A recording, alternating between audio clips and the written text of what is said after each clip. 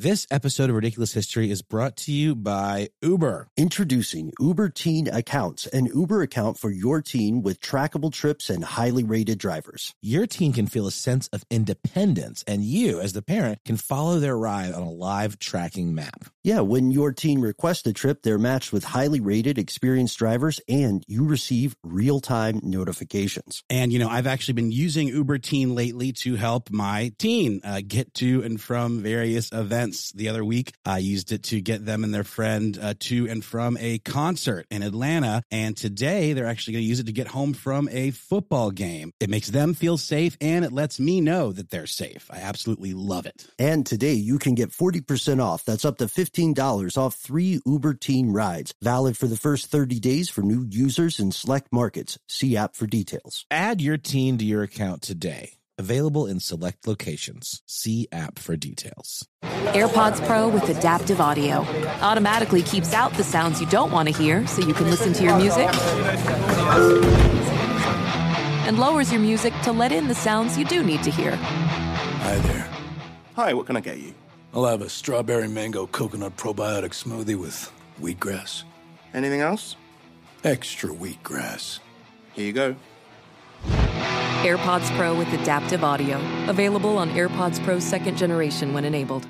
This is Tracy V. Wilson from Stuff You Missed in History class. The national sales event is on at your Toyota dealer, making now the perfect time to get a great deal on a dependable new car. Like a legendary Camry built for performance and available with all-wheel drive, you can count on your new Camry to get anywhere you need to go. Or check out an affordable and reliable Corolla with a trim for every lifestyle. From the hip sedan to the sporty hatchback, there's a Corolla built just for you. Check out more national sales event deals when you visit buyatoyota.com. Toyota, let's go places.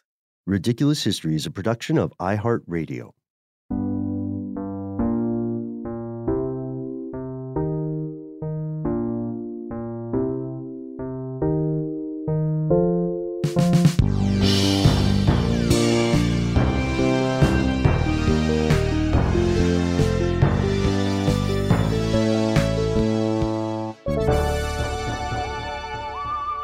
Welcome to the show, Ridiculous Historians. Thanks for tuning in. I am 1/3 of some of your favorite sartorial history hosts. My name is Ben Bolin. I love that word sartorial. It always makes me think of like a satyr, which really would have more of a connection with our previous episode about the absurdly debauched Emperor Tiberius. But I wonder, what's the etymology of sartorial, Ben? I'm Noel, by the way. Yes, there. Yeah, I'm so glad you asked. I have this one. So it comes from sartor, tailor in Latin, but that actually comes from sarcere, which is to patch. So we're like patch people etymologically. Patch people. I love that. That very much ties in today's episode. Ben, is that also where seersucker comes from? I've always wondered about seersucking. I don't know, Noel. I do have a seersucker suit that I wear when the season is right. I love them. I highly recommend we all get one. Who especially could rock it is our super producer, Casey Pegram. Casey, would you rock a seersucker suit? I would, Ben. Super producer Casey Pegram is nothing if not a true Southern gentleman. Dapper. I like to stay dapper. No, we all have our own sort of, I wouldn't maybe go as far as to call us 3 walking fashion plates, though we are real smoke shows. That's not our opinion. The internet voted. But I like to think we're aware of fashion trends. We're aware of how to present ourselves. We like cool shirts, we like shoes. I'm digging myself a hole here, Noel. The point of this is we're talking about fashion. I'm even wearing pants today, Ben. So I really rose to the occasion for today's fashion-related episode.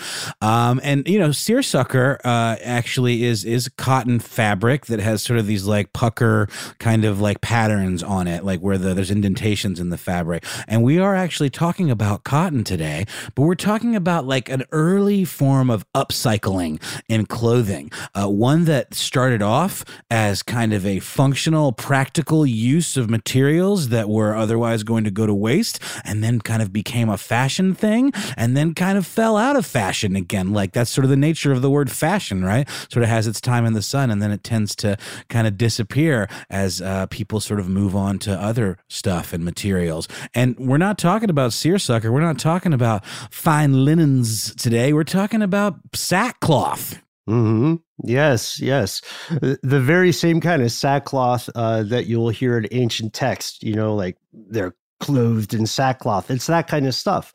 So the long story short of this, of the origin here, is that at least a century before what soon may be called the First Great Depression in the U.S., there was a economic change in the way that goods were transported. See, before then, we used to haul grain and stuff like that, like potatoes, flour, staple sustenance in barrels. You would stack them in barrels, you would haul them, and then they would get to their destination, and you would trade barrels with people. But now, because of economy of scale, again, about a century before the Depression, in the 1800s, it became much more cost effective to transport this animal feed, these potatoes, this flour, in sacks. You could stack it more efficiently.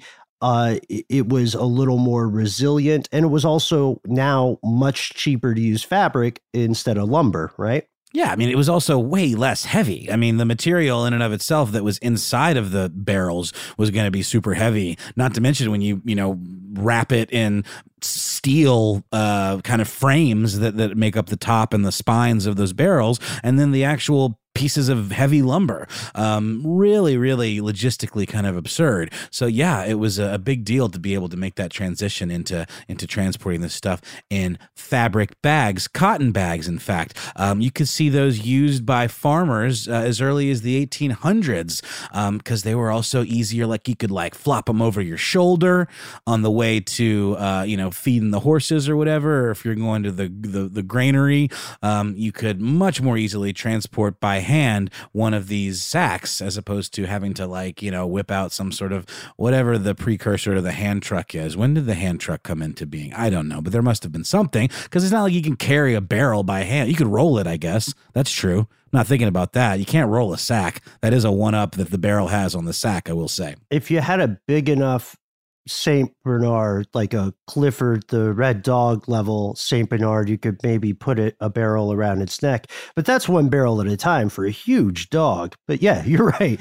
These sacks had this tremendous advantage. And I love that you're pointing out the fact about the weight, right? That's huge.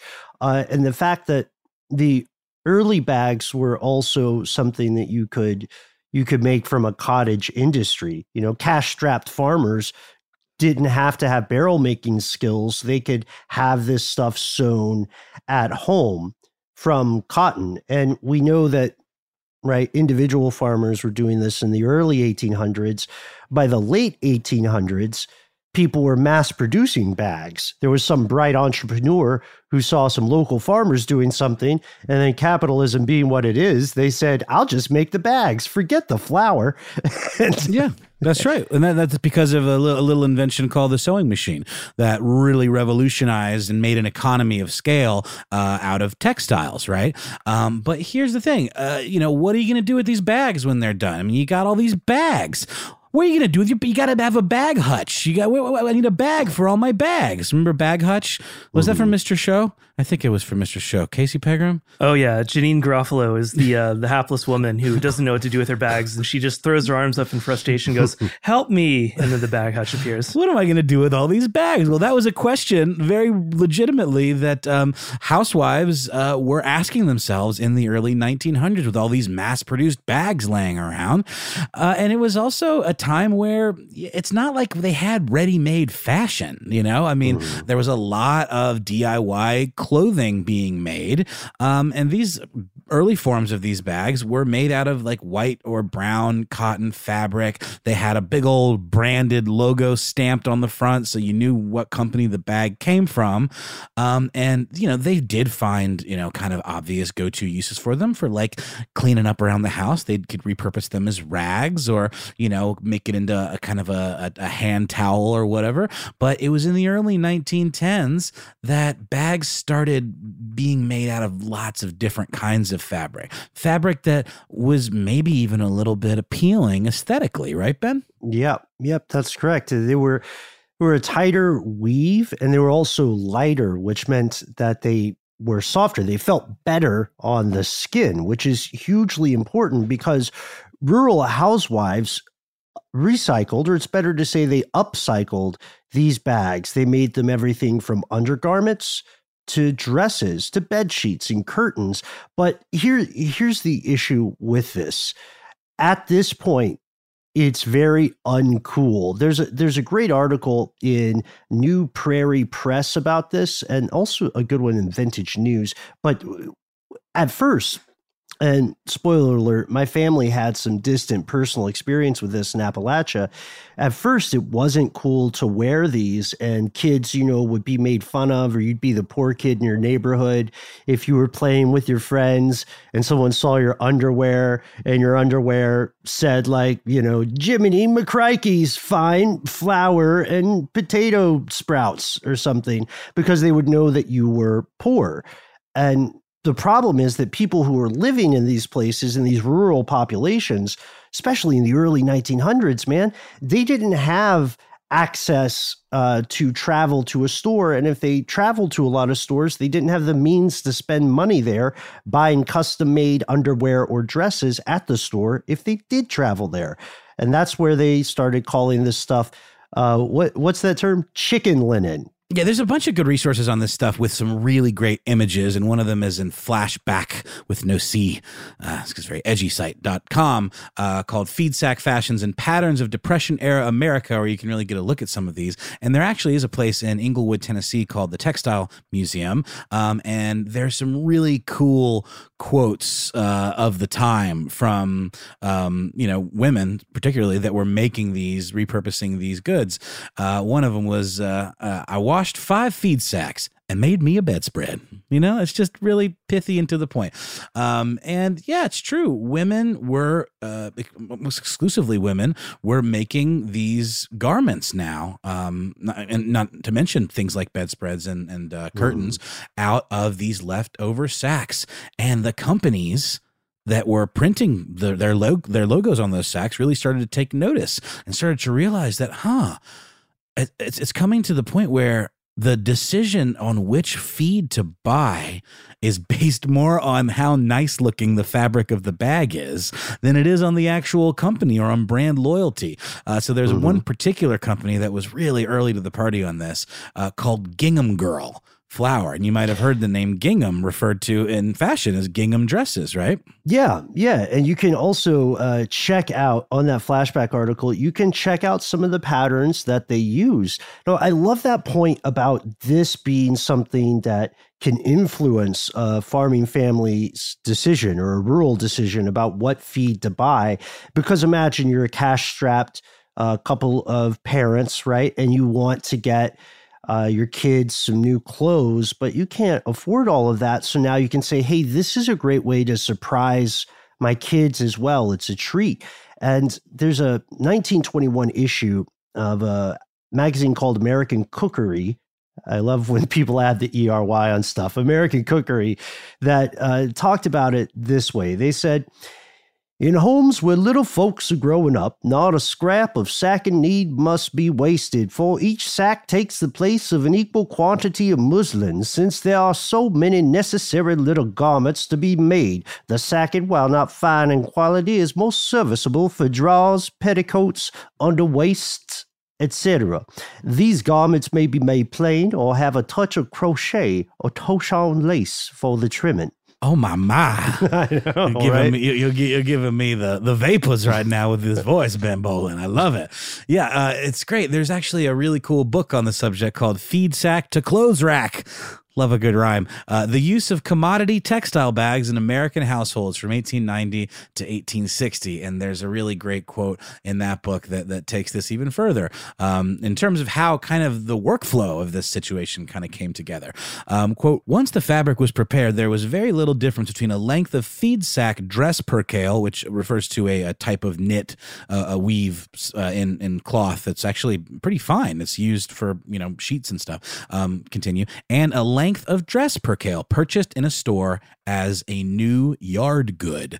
The Percy Kent Bag Company hired top textile designers from Europe and New York City to create stylish prints with color-fast dyes. Yeah. And it goes on to talk about how in 1927, 3 yards of dress print cotton percale, the kind of stuff you would use to make an average adult dress, it would cost 60 cents if you got it from Sears and Roebuck. We just can't get away from Sears in any shows about this time in history. But by comparison, 3 yards of gingham dress could cost 40 cents, and 3 yards of the gingham used in that brand we mentioned earlier, Noel, gingham girl flower sacks, they could be salvaged after the use of 2 or 3 100-pound bags of flour. So you could buy, it's like, imagine you could buy an amazing snack. Like you bought bags of Doritos, and every bag of Doritos you got turned into actually a pretty nifty shoe when you were done eating. It makes me think of that I've been rewatching The Office since I know it's not long for this world on Netflix. And there's a part in one of the later episodes where Kevin has this brilliant idea called the Big Mac idea, where he says, if every time you order a Big Mac, you take one ingredient and set it aside. And then at the end of the week, you've got enough to make yourself a new Big Mac. And the kicker is you love it more because you made it with your own hands. Oh, wow. I love that. Should I watch The Office? I watched the British one. What? It's yes, you should watch The Office. Okay. It's wonderful. I've probably rewatched the whole series like 9 times. It's my comfort food TV show. I'm going to be really bummed when it goes because, of course, NBC is making their own streaming service. We'll see how that goes. God, who isn't? I'm bummed. Casey is going to make all our Zoom calls part of his streaming service. And I'm not mad at you, Casey. We all signed the papers. I didn't know you would do it. I know. It's Casey's nothing if not an entrepreneur, and these are troubled times. This episode of Ridiculous History is brought to you by Uber Teen. Introducing Uber Teen Accounts, an Uber account for your teen with trackable trips and highly rated drivers. This is important stuff. Your teen can feel a sense of independence, and you can follow their entire ride on that live tracking map. And, I've actually been using Uber Teen lately to help my teen get to and from various events. The other week, I used it to get them and their friend to and from a concert in Atlanta. And today, they're actually going to use it to get home from a football game. I watch every step of the way from the moment the car's called to when they get in, and then I can track their progress to and from their destination. It makes them feel safe, and it lets me know that they're safe. I absolutely love it. Mm-hmm. And here's how it works. When your team requests a trip, they are matched with highly rated, experienced drivers, and you receive those real-time notifications as well as enhanced safety features. That's right. PIN verification, in fact, to ensure that your teen enters the right vehicle. Live trip tracking for parents. Plus, you, the parent, can contact the driver directly from the app. And don't delay. Today, you can get 40% off. That's up to $15 off 3 Uber Teen rides. Valid for the first 30 days for new users in select markets. See app for details. Add your teen to your account today. Available in select locations. See app for details. Hey, Noel, have you ever wanted to wake up to something better? Oh, boy, have I ever been. Well, this is where Avalon Waterways comes in. How does waking up to a medieval castle, an ancient cathedral, a rolling vineyard, or a charming cobblestone village sound to you? Well, here on Ridiculous History, that's right up our street, Ben, our charming cobblestone street. So I can say it sounds pretty good to me. You're absolutely right, Noel. Avalon Waterways has redefined cruising in so many different ways. They've got the widest opening windows. They've got beds that face the passing scenery. So wherever you go, you have a front row seat to the views of the world. And not only do you wake up in the best staterooms in the entirety of the business, but you're waking up in a new port every day. You're right in the heart of these amazing historic cities. Ah, Ben, sign me up. Open your eyes to a better view and a different kind of cruising. One with smaller ships, bigger experiences, fewer people, and more of everything. Limited time special offers await at AvalonWaterways.com. Residents at Brightview Senior Living Communities enjoy enhanced possibilities, independence, and choice. Brightview Dulles Corner in Herndon and Brightview, Great Falls, offer vibrant senior independent living, assisted living, and memory care services through various daily programs and cultural events. Chef-prepared meals, safety and security, transportation, resort-style amenities, and high-quality care. Everything you need is here. Discover more at brightviewseniorliving.com. Equal housing opportunity. There's another quote I love from this flashback.com article. I believe this is from the Textile Museum as well. And this is someone referring to the concept we mentioned earlier about how husbands started kind of getting the drift and making choices based more on the type of fabric that it would produce rather than like have some kind of brand loyalty or like the quality of the feed. She said, this woman that was quoted, "We had 2 big chicken houses and used 14 sacks of feed every week. My husband got most of the sacks. He always tried to get 2 or 3 of the same pattern so we would have enough to make something. He did a pretty good job of picking them out. So he knew what was up. He was buying those bags to suit his wife, to keep her happy so that, they could make matching garments as opposed to having to stitch them together, because it became really important to try to it's the same idea as like making kind of DIY like luxury goods today. It reminds me of RIP Super Deluxe, by the way. They had a really cool web series called Cheap Thrills with this guy named Nate who goes by the pseudonym Tabasco Sweet, and he shows you how to like DIY up everything from like Gucci slides to like Louis Vuitton belt bags and stuff using like a trusty X-Acto blade and some tape and some like puff paint and like a little bit of ingenuity. And that's what this kind of became, because there was a stigma that came along with wearing these sack clothes. It was a sign of being poor. And so people would go to great lengths to try to make them pass for, again, ready-made clothing wasn't exactly a thing, at least in the way we know it, with like fast fashion and like H&M and Madewell and all that. But they didn't want to be pegged as you're wearing sack clothes. Yeah. So before the global exploitation / slavery chains responsible for fast fashion were in play, a lot of U.S. households had figured out some fantastic rules, some fantastic techniques and strategies to make sure that your kid or your family members weren't mocked for being this frugal. So it's weird because now we look back on it like how charming, how American dream, how industrious and clever. But people wanted to hide that they were doing this. At least at first, they would soak off all those logos, the Gingham Girls and so on. They would dye the fabrics different colors. Perhaps most importantly, they would add stuff to it, right? You would add some ribbons, you would embroider, on the shoulders, right? Or on the hem.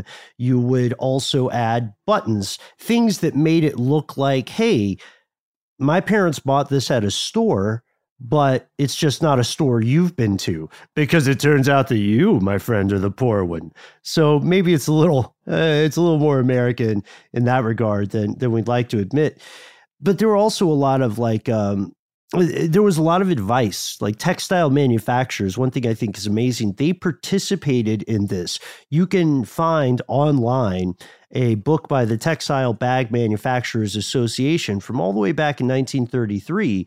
They published a pamphlet called Sewing with Cotton Bags, and it gave you advice on how to get logos out of the sack. And it was pretty it was pretty involved. You had to soak it overnight in lard or kerosene. Yikes. And then even the companies helped erase their own logos eventually. They changed ink in the 1930s so that these households wouldn't have to spend all night soaking their kids' future clothes in kerosene. Can you imagine, Ben? I wouldn't think that smell would be very easy to get out.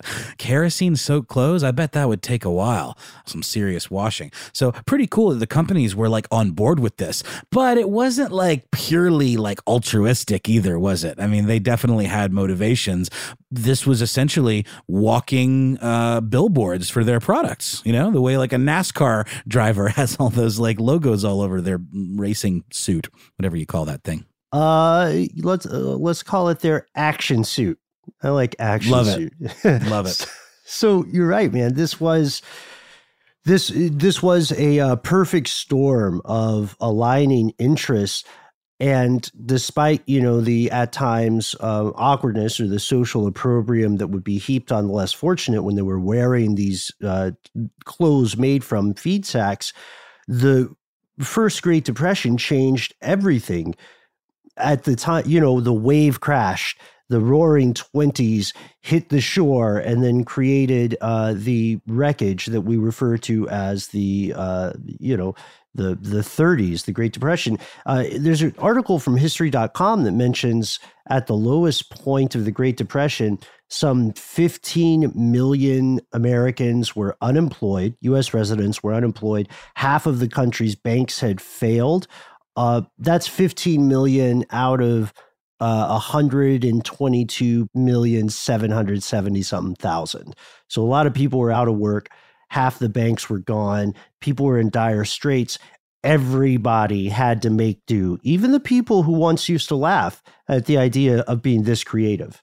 Yeah, so the folks who had already kind of mastered this technique were ahead of the curve. And it's sort of like, haha, you mocked us then, but look at you now. You don't know how to sew, suckers. Yeah. And hopefully they came together, but you're absolutely right. The old people were making not just curtains now, but they're making diapers, awnings, really anything that you look around, like depending on where you are in your house or outside now, you look around, anything that you see could have been made from that kind of fabric was made from this feed sack cloth at this time. And businesses, of course, are struggling to stay solvent. So they started doubling down on this. They said, look, we can get more people to buy more cotton if we just package it. They were like, for God's sake, keep the lights on. We have to be on board with what's happening. They even did a fashion show, right? That's right. They had feed sack fashion shows. That was sort of a popular attraction, kind of a, what do you call it? Like a publicity stunt kind of situation.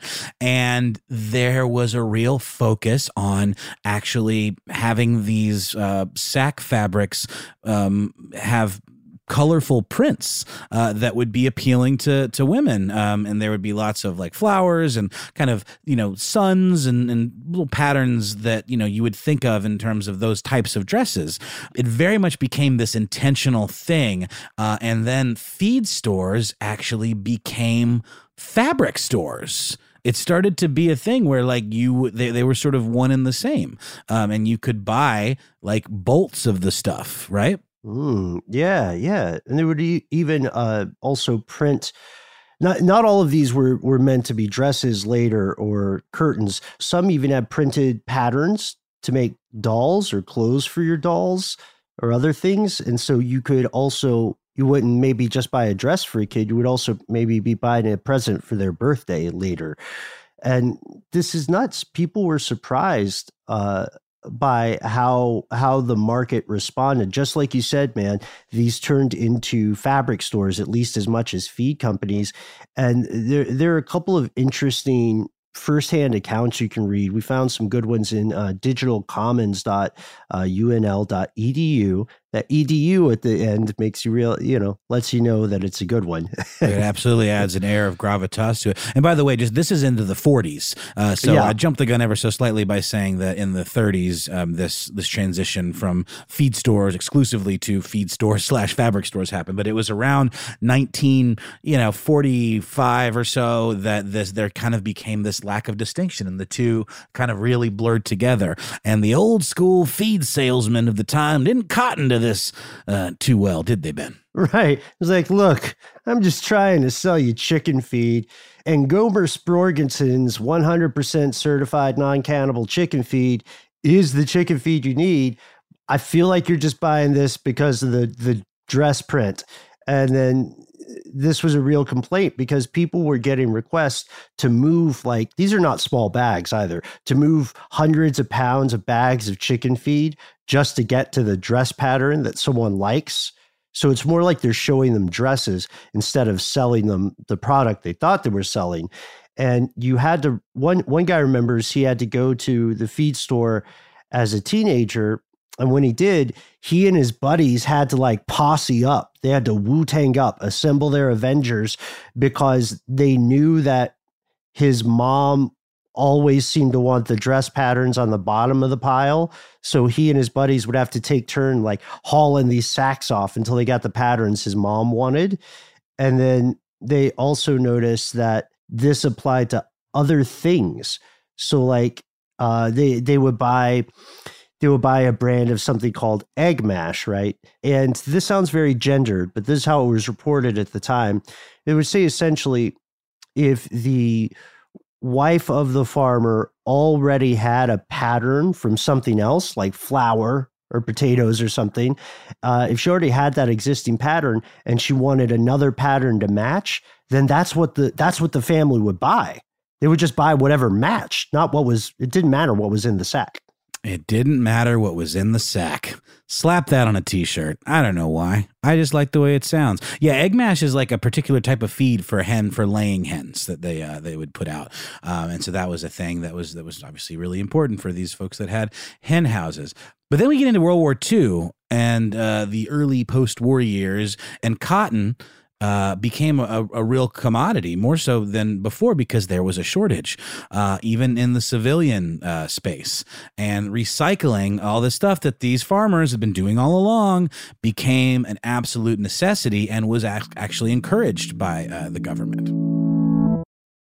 This episode of Ridiculous History is brought to you by Uber Teen. Introducing Uber Teen Accounts, an Uber account for your teen with trackable trips and highly rated drivers. This is important stuff. Your teen can feel a sense of independence, and you can follow their entire ride on that live tracking map. And, I've actually been using Uber Teen lately to help my teen get to and from various events. The other week, I used it to get them and their friend to and from a concert in Atlanta. And today, they're actually going to use it to get home from a football game. I watch every step of the way, from the moment the car's called to when they get in, and then I can track their progress to and from their destination. It makes them feel safe, and it lets me know that they're safe. I absolutely love it. Mm-hmm. And here's how it works. When your teen requests a trip, they are matched with highly rated, experienced drivers, and you receive those real-time notifications as well as enhanced safety features. That's right. PIN verification, in fact, to ensure that your teen enters the right vehicle. Live trip tracking for parents. Plus, you, the parent, can contact the driver directly from the app. And don't delay. Today you can get 40% off. That's up to $15 off 3 Uber Teen rides. Valid for the first 30 days for new users in select markets. See app for details. Add your teen to your account today. Available in select locations. See app for details. Hey, Noel, have you ever wanted to wake up to something better? Oh boy, have I ever, Ben. Well, this is where Avalon Waterways comes in. How does waking up to a medieval castle, an ancient cathedral, a rolling vineyard, or a charming cobblestone village sound to you? Well, here on Ridiculous History, that's right up our street, Ben, our charming cobblestone street. So I can say it sounds pretty good to me. You're absolutely right, Noel. Avalon Waterways has redefined cruising in so many different ways. They've got the widest opening windows. They've got beds that face the passing scenery. So wherever you go, you have a front row seat to the views of the world. And not only do you wake up in the best staterooms in the entirety of the business, but you're waking up in a new port every day. You're right in the heart of these amazing historic cities. Ah, Ben, sign me up. Open your eyes to a better view and a different kind of cruising. One with smaller ships, bigger experiences, fewer people, and more of everything. Limited time special offers await at AvalonWaterways.com. Residents at Brightview Senior Living Communities enjoy enhanced possibilities, independence, and choice. Brightview Dulles Corner in Herndon and Brightview, Great Falls, offer vibrant senior independent living, assisted living, and memory care services through various daily programs and cultural events. Chef-prepared meals, safety and security, transportation, resort-style amenities, and high-quality care. Everything you need is here. Discover more at brightviewseniorliving.com. Equal housing opportunity. World War II brought a lot of industrial shortages to the forefront. You know, you had to support almost two separate states of people fighting both in the East and the West, and they had supply chains that went across the world. So all the companies start leaning heavily toward patriotism, and they said, you know, recycling cotton now. It started off as something that people used to make fun of. Then it became something that everybody kind of understood. And now it became something that was actively encouraged. We found a newspaper column from May of 1944 that says, "Best of all is the patriotic spirit you show when you salvage fabrics. The housewife who converts cotton bags into the many useful items they are capable of becoming under the magic of willing hands and minds not only serves herself, but can serve as essential fabrics for her country." Textile Bag Manufacturers Association, we mentioned them before. They had lines like, "A yard saved is a yard gained for victory." Yes, love that. Love that. They're really getting in on that nationalistic, propagandistic fervor there, aren't they? And it's crazy because these feed stores literally became like the fast fashion, even though it was slow fashion, like, you know, boutiques of the time, because store-bought clothes were really hard to come by. And so these little mom and pop kind of shops with handmade goods really were kind of taking over, and bag manufacturers really felt that pressure to make sure that they were catering to that audience, and including, you know, keeping up to the latest trends with their prints and the colors that the bags were, dyed. And it's crazy too how much this really created a huge boon for the U.S. economy in the form of the American cotton industry. 1,283 million yards of cotton fabric were used in these bags, and that accounted for 8% of the entirety of all cotton goods produced, and 4.5% of the total cotton consumption in the United States in the year 1946. Big deal. Yeah, and they also gave women living in the rural demographic who have been treated so horribly for so long by so much of society. It gave them this sense of agency and a sense of fashion. There were these sewing contests that were organized for women who had, again, in many cases, been at this for decades. You know, they were the hipsters who were in it before it was cool, right? And so they were able to show off their skills. Manufacturers would show off their designs. As you said, people are selling off surplus bags. And you can still see examples of very high quality dresses, just objectively, that were made by different people across the U.S. Yeah, and it even kind of like bled into pop culture. In the early 50s, Marilyn Monroe posed for this really high-profile photo wearing a burlap sack, a potato sack. And it was kind of a publicity stunt that was set up by the studio because there's a couple of versions of the story. Either she was called, kind of a classless waif by some sort of like prudish, female journalist. And this was her, saying that she was better suited to wearing a potato sack, and so this was her response to that. Or there was the notion that someone said, "Oh, Marilyn's so beautiful, she would look good wearing even a potato sack." So 20th Century Fox set up this shot, and you can definitely catch a look at that online as well. But like we said, fashions come and fashions go, and this one definitely went. And what cotton feed sacks were once to those barrels, paper bags became much more of a cost-effective thing. I mean, you look today, it's kind of a fancy little gimmick for a company to, sell their goods in cotton sacks. That's sort of a high-end bag of rice. If it comes in a little sack with a drawstring, typically it's all going to be paper. Like this. Like, look, I don't know if you guys can see this, but I've got a glass bottle here where I bought fancy milk just so I could use this as a container for my iced coffee for time, from now on, forever. You're right, man. Paper is just easier to use.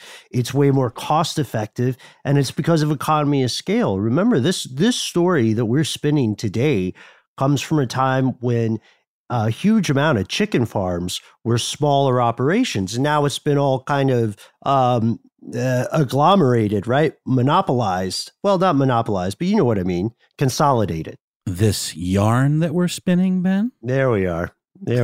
We got there. And here we go. Yeah, but the feed sack industry really became kind of, you can think of paper sacks as like disruptive technology in the same way that fabric sacks were to barrels.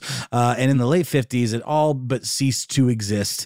And there were a couple of attempts to kind of bring it back by printing like comics and cartoons on them, like Buck Rogers and like Disney types, princess stories like Cinderella.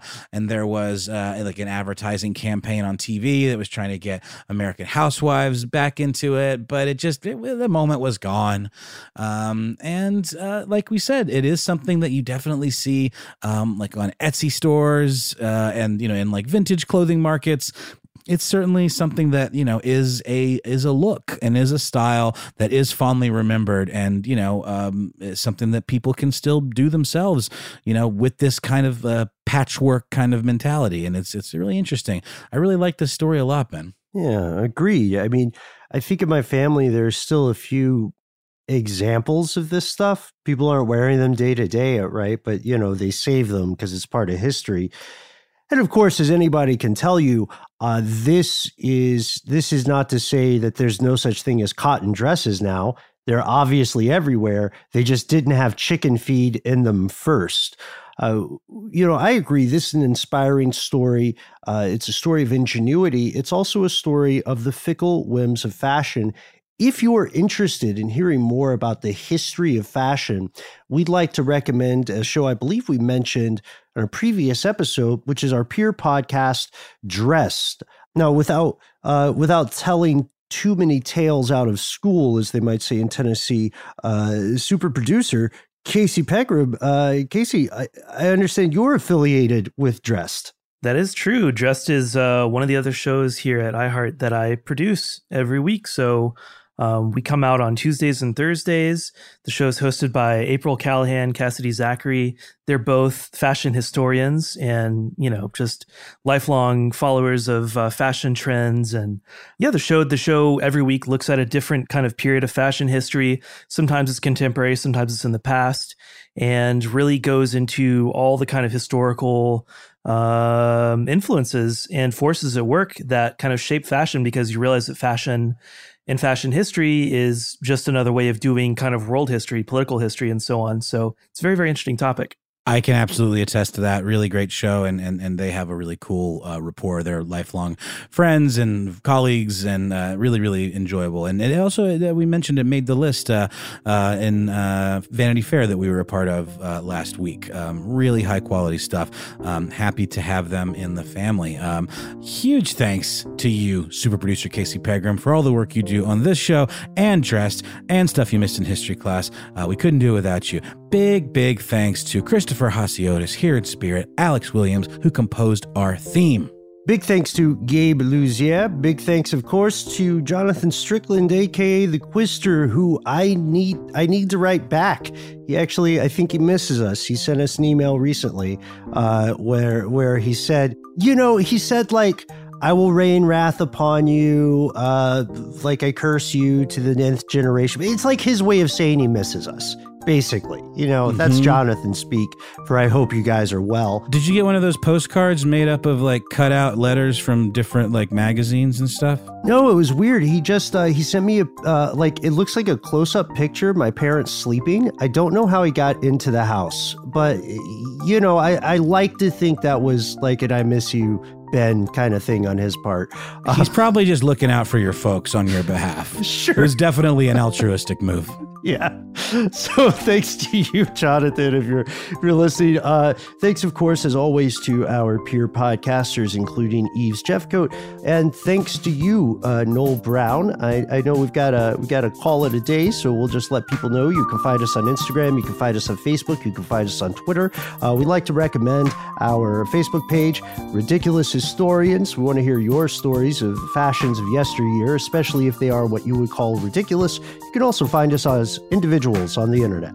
You surely can. You can find me exclusively on Instagram, where I am at HowNowNoelBrown. And you can find me on Twitter, where I'm at Ben Bullen HSW, and I am at Ben Bullen on Instagram. We'll see you next time, folks.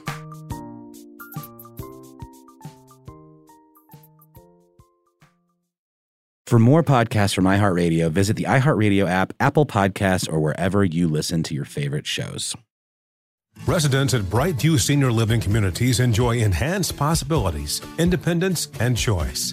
Brightview Dulles Corner in Herndon and Brightview, Great Falls, offer vibrant senior independent living, assisted living, and memory care services through various daily programs and cultural events. Chef-prepared meals, safety and security, transportation, resort-style amenities, and high-quality care. Everything you need is here.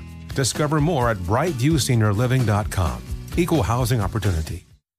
This episode is brought to you by Discover. In today's world, it seems the best treatment is reserved only for a few. Well, Discover wants to change that by making everyone feel special. That's why with your Discover card, you have access to 24/7 live customer service, as well as $0 fraud liability, which means you're never held responsible for unauthorized purchases. Finally, no matter who you are or where you are in life, you'll feel special with Discover. Learn more at discover.com/creditcard. Limitations apply. Introducing the Lisa Chill Collection, your answer to hot nights. These mattresses beat the heat with ultra-cool covers, whisking away heat for the perfect sleep temperature. Save up to $460 on Chill mattresses and get 2 free pillows when you shop now. iHeart listeners can save an extra $50 off by visiting lisa.com/iHeart. That's LEESA.com/iHeart. Exclusions apply. See lisa.com for more details.